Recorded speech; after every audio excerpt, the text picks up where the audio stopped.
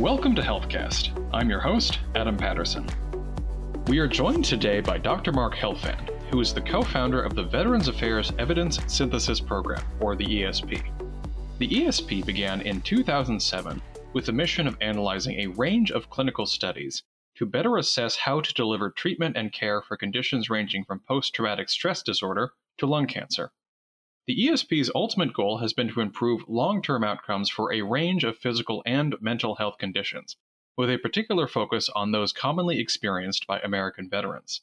Since the outbreak of the COVID-19 pandemic, the ESP has taken a forefront role in evaluating the efficacy of various COVID-19 treatment methods and emergency care practices, and have helped share these with the broader American medical community as a whole.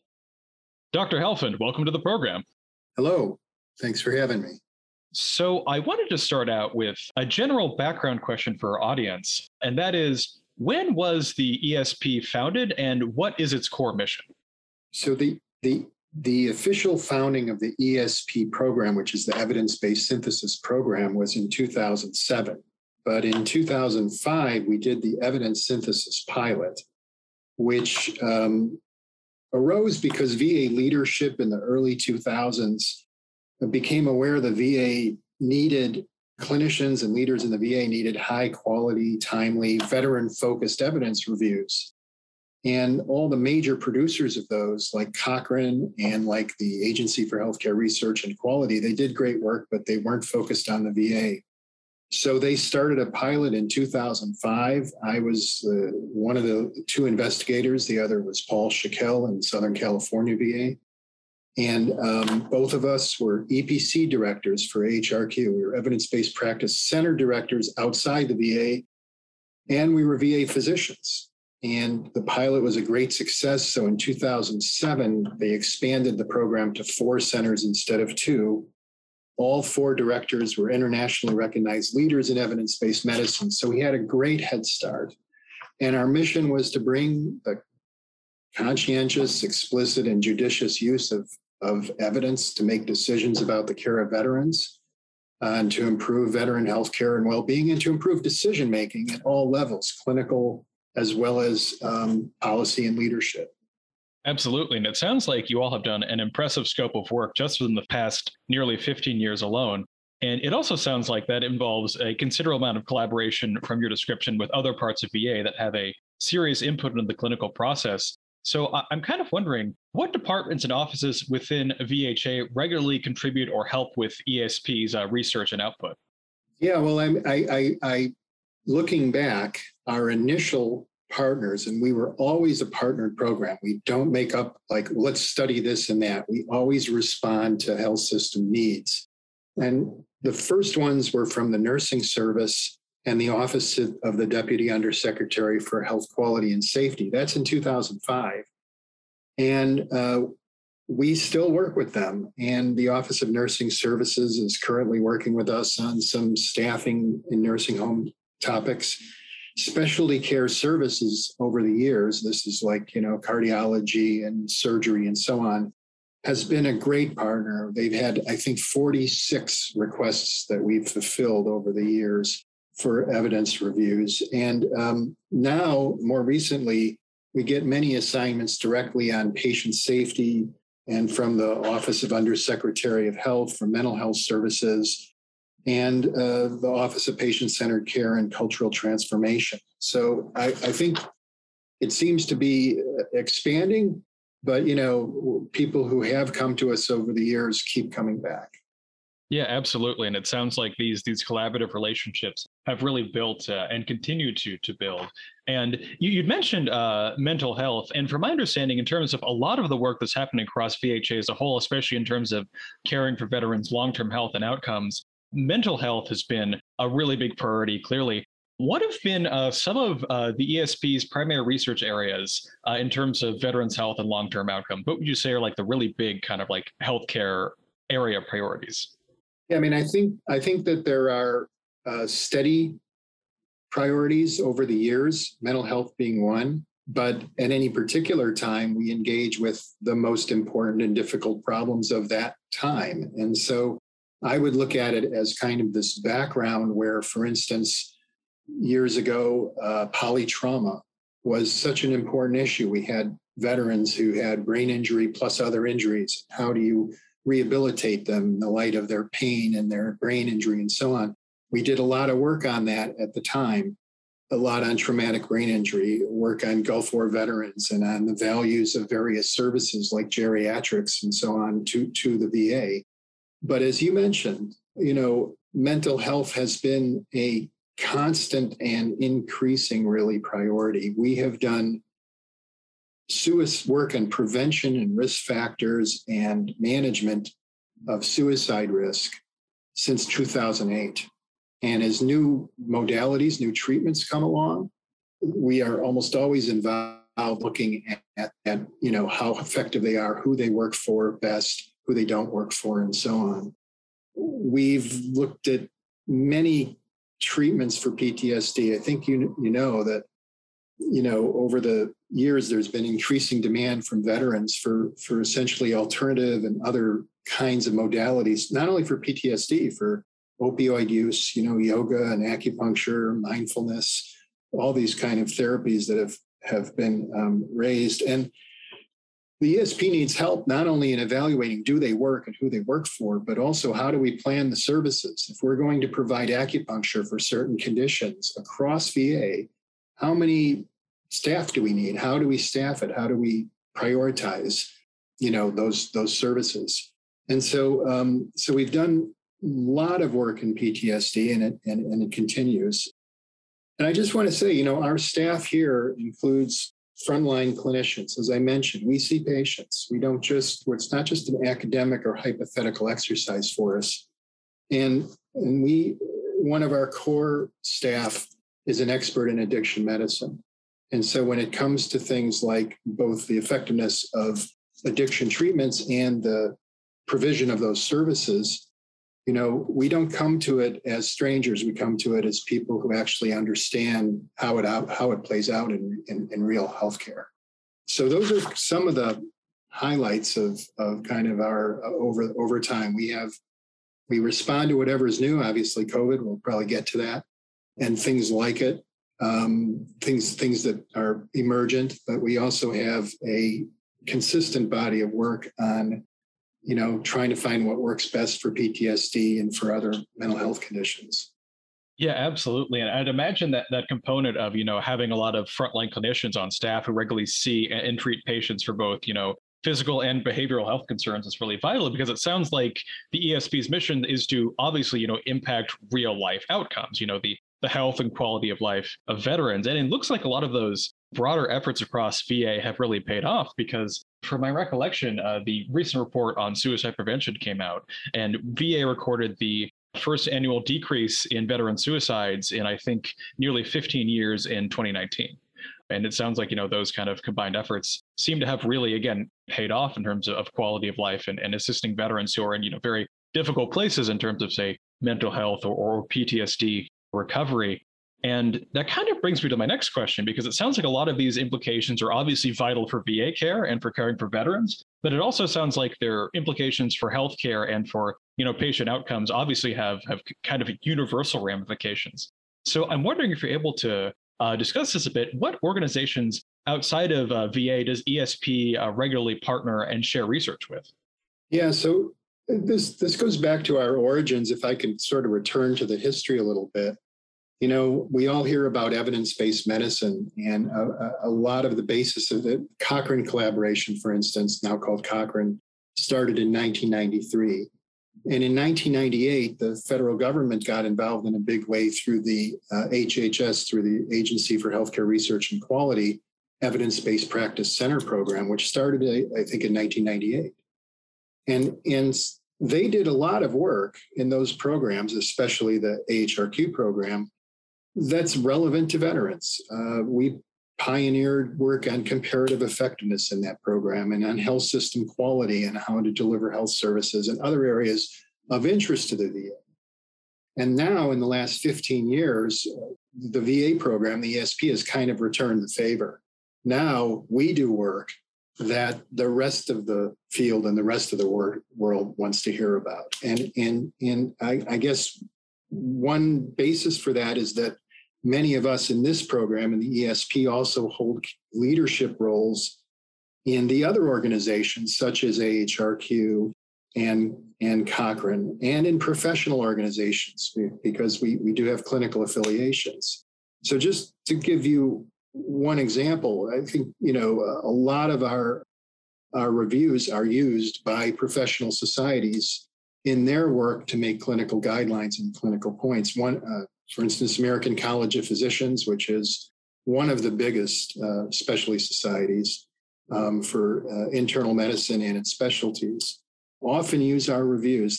They used it to develop guidance for hospital management of diabetes, one of our reports, and probably a half dozen others over the years. So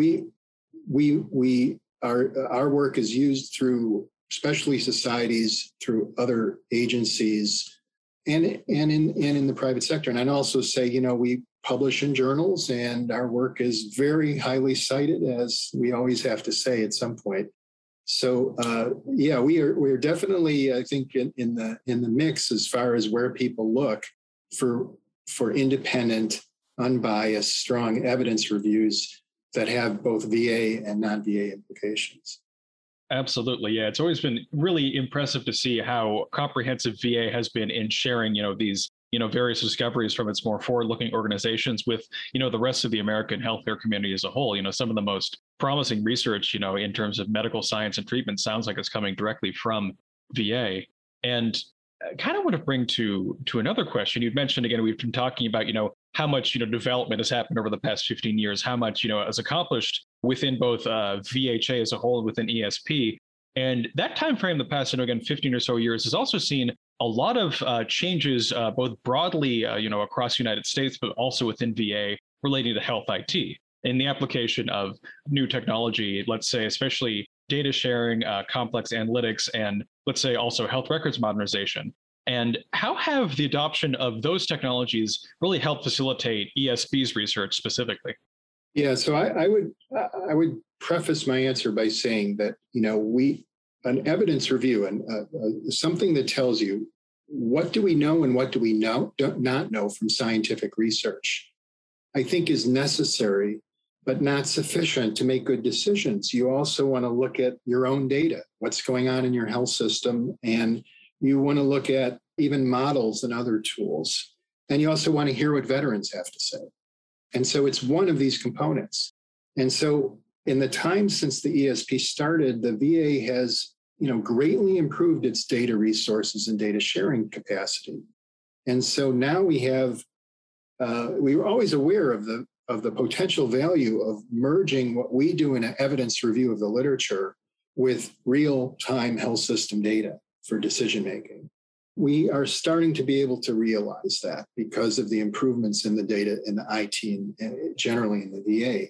And so while we started to pilot this, essentially doing a systematic review on one hand, and then alongside it, an analysis of VA data, now we're doing that on several projects, and our goal is to do it on every project. And it's a very exciting area. Let me just give you a couple of kind of classic examples.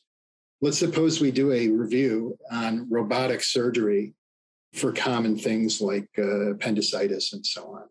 You see in the literature, for instance, that rates of complications for a particular surgery, gallbladder surgery, let's say, out in these studies that weren't done in the VA might be 3% with robotic and 3% with conventional laparoscopic surgery. Not a big difference. But without looking at VA data, we don't know if it's relevant to us. It could be that our complication rates are already down to 1% for conventional. And so that comparison wouldn't mean very much. So a lot of these systematic reviews of the literature have to be complemented by a look at our own data to see where we stand with respect to this. We have seen instances where there are very effective measures to improve the quality of care out in the community, but they are doing things that we've already been doing in the VA, and we wouldn't want to adopt them because we already have them. And so we need to check, are our outcomes comparable to what we're seeing in the literature review, because we may have gotten to the same place a different way. So that's one area where we often see a need, an obvious need for that. Another is when we have a new technology that is an alternative to others. For instance, if you have heart disease, you might use a nuclear medicine test to see if there's coronary disease, or you might use a CT angiogram to see if there's coronary disease. And so we often want to look at our data in the VA to see how much of this do we use and what centers use it, and what's the characteristic of VAs that use that? Why are they using it? What are they depending on it for? To put the published literature that we review in context. So this is something that we always wanted to do. We really couldn't do data alongside reviews until the data systems rose to a level to make it possible. And if I could just say two more things, on the same level, we have been increasingly using, or the VA is increasingly using our reviews to inform how they look at things with their original data, to get ideas from us about what the gaps are in the evidence that they ought to address with an original study or an original look at the data. So it's a two-way street. We don't just use studies, we help give them the specifics of what to look at in those studies. So on the other technology side, not the VA, but within our field, we always have a challenge of getting things out fast, right? Everybody wants information right away. And it takes a long time to search all this literature and then to sift through it and find the right studies. So we've been working with machine learning techniques to do that and with other innovations to get those steps to be faster. And I want to point out one innovation, because I don't think there's anything like it. Now, it's not an ESP thing, but it shows our partnerships with other programs, with HRQ and others. And this is the PTSD Trial Standardized Data Repository. So for PTSD, there's tons of randomized trials. And if somebody says, can you review the literature on X? We don't want to take the time, right, to spend months finding those studies and then abstracting those studies, pulling data out of them for our review. And so what one investigator who has worked with the ESP in the past, what she did, Maya O'Neill, is she went and through AHRQ with funding from the VA, developed a single updatable repository of data from PTSD treatment studies that can be used for clinical, for research and policy stakeholders, so that if somebody said tomorrow, can you do a systematic review of PTSD treatment, of this PTSD treatment? All of those original steps would be collapsed into just looking at this database and pulling the data and then focusing on what we do best, which is critically appraising and synthesizing. And so that database is maintained in the VA by the VA's National Center for PTSD. So this is an example of where IT innovation within the systematic review community is being done in addition to the IT innovation across the health system. Yeah, that's really impressive. And it sounds like, as a general overview, this level of IT modernization has really helped, the ESP focus, more closely on what you do best, kind of really help the lift there in a lot of ways. And you'd, of course, mentioned this earlier, and we would inevitably get to this topic. We're clearly in the midst of a public health, crisis or a challenge the likes of which, we arguably haven't seen in, a century or greater.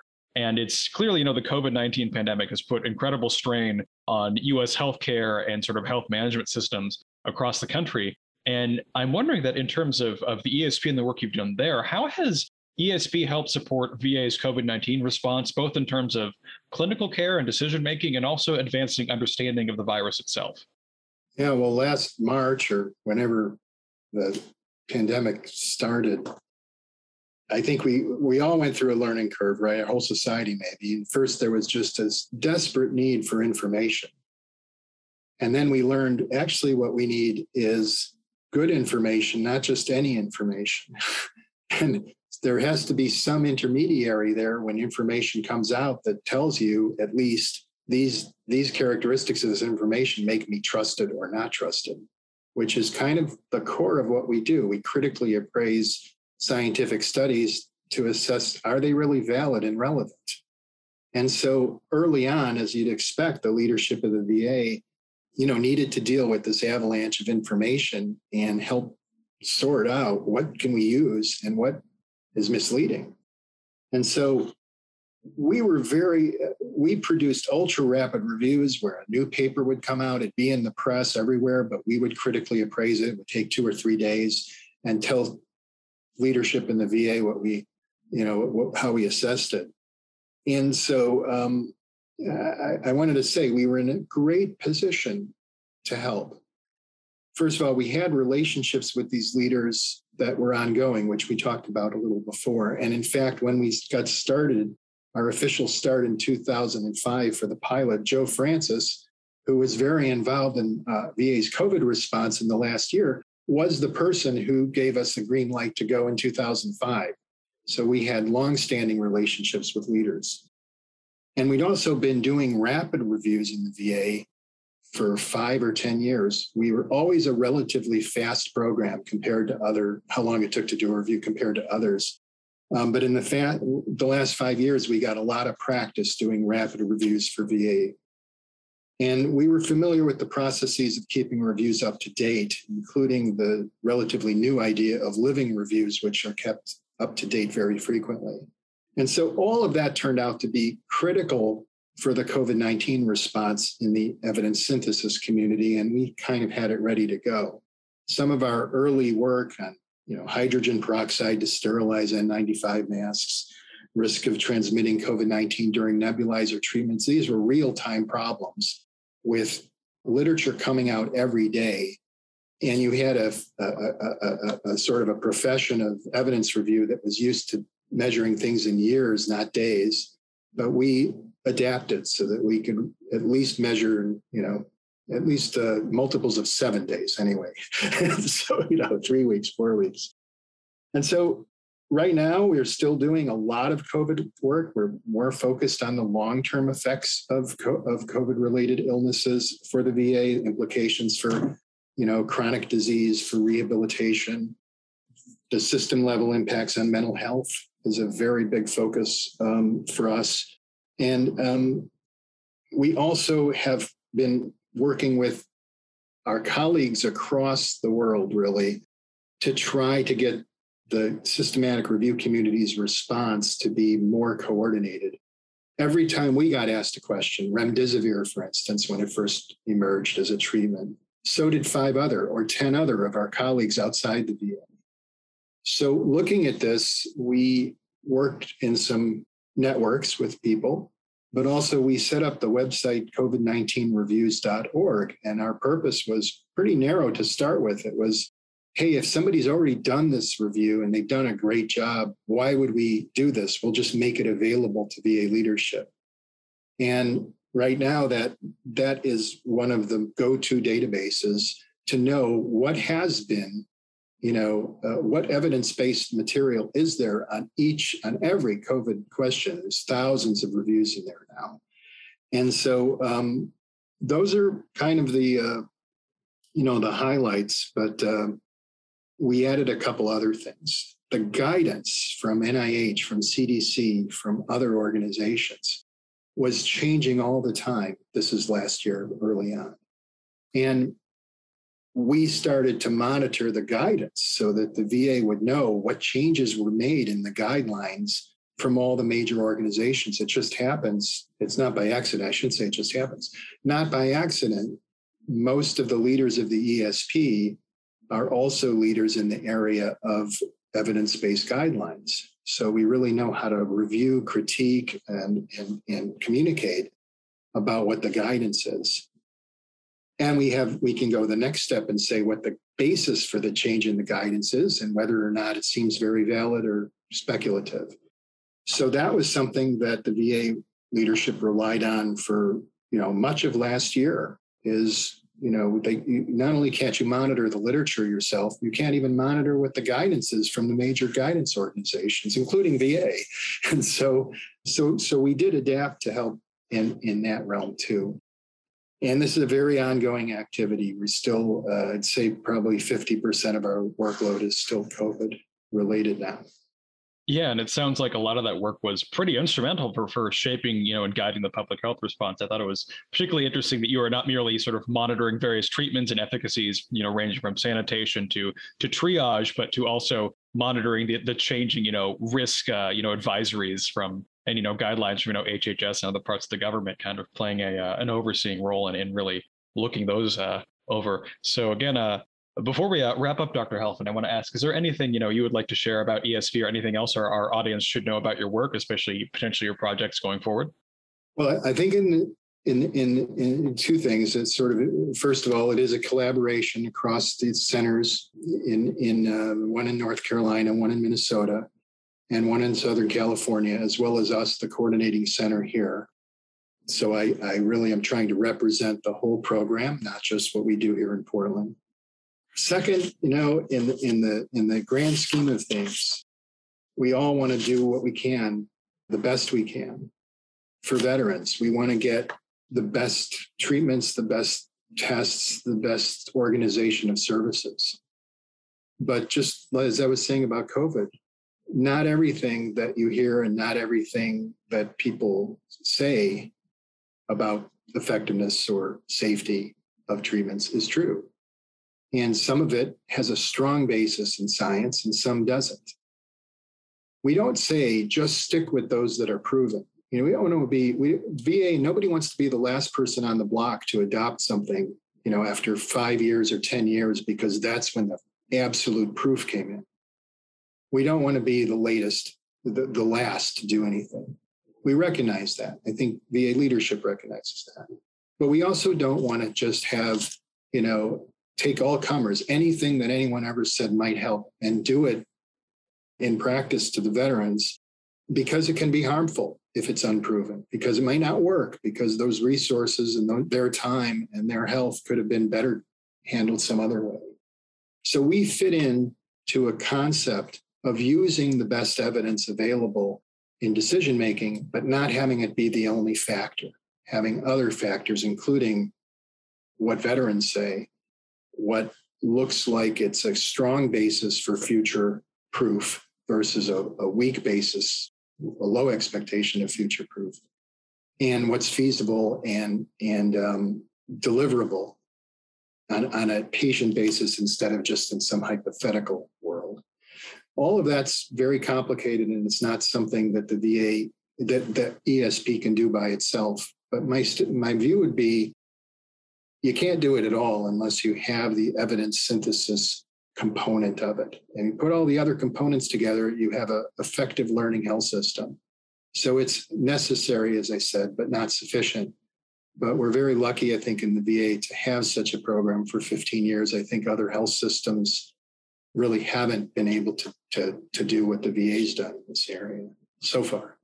Yeah, it sounds like it's really been a vital part, a real, become a serious backbone of advancing VA's care. And it's, been really impressive to see what we've done for the past 15 years. And I'm sure it'll continue to be doing, really momentous work going forward. So again, Dr. Helfand, thank you for joining us. Thank you very much. Great to have you on the program. Take care. You too. Bye.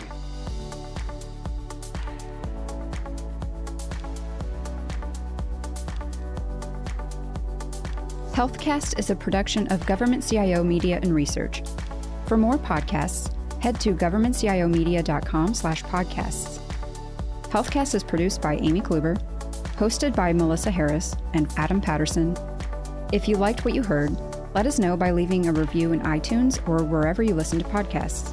Thanks for listening.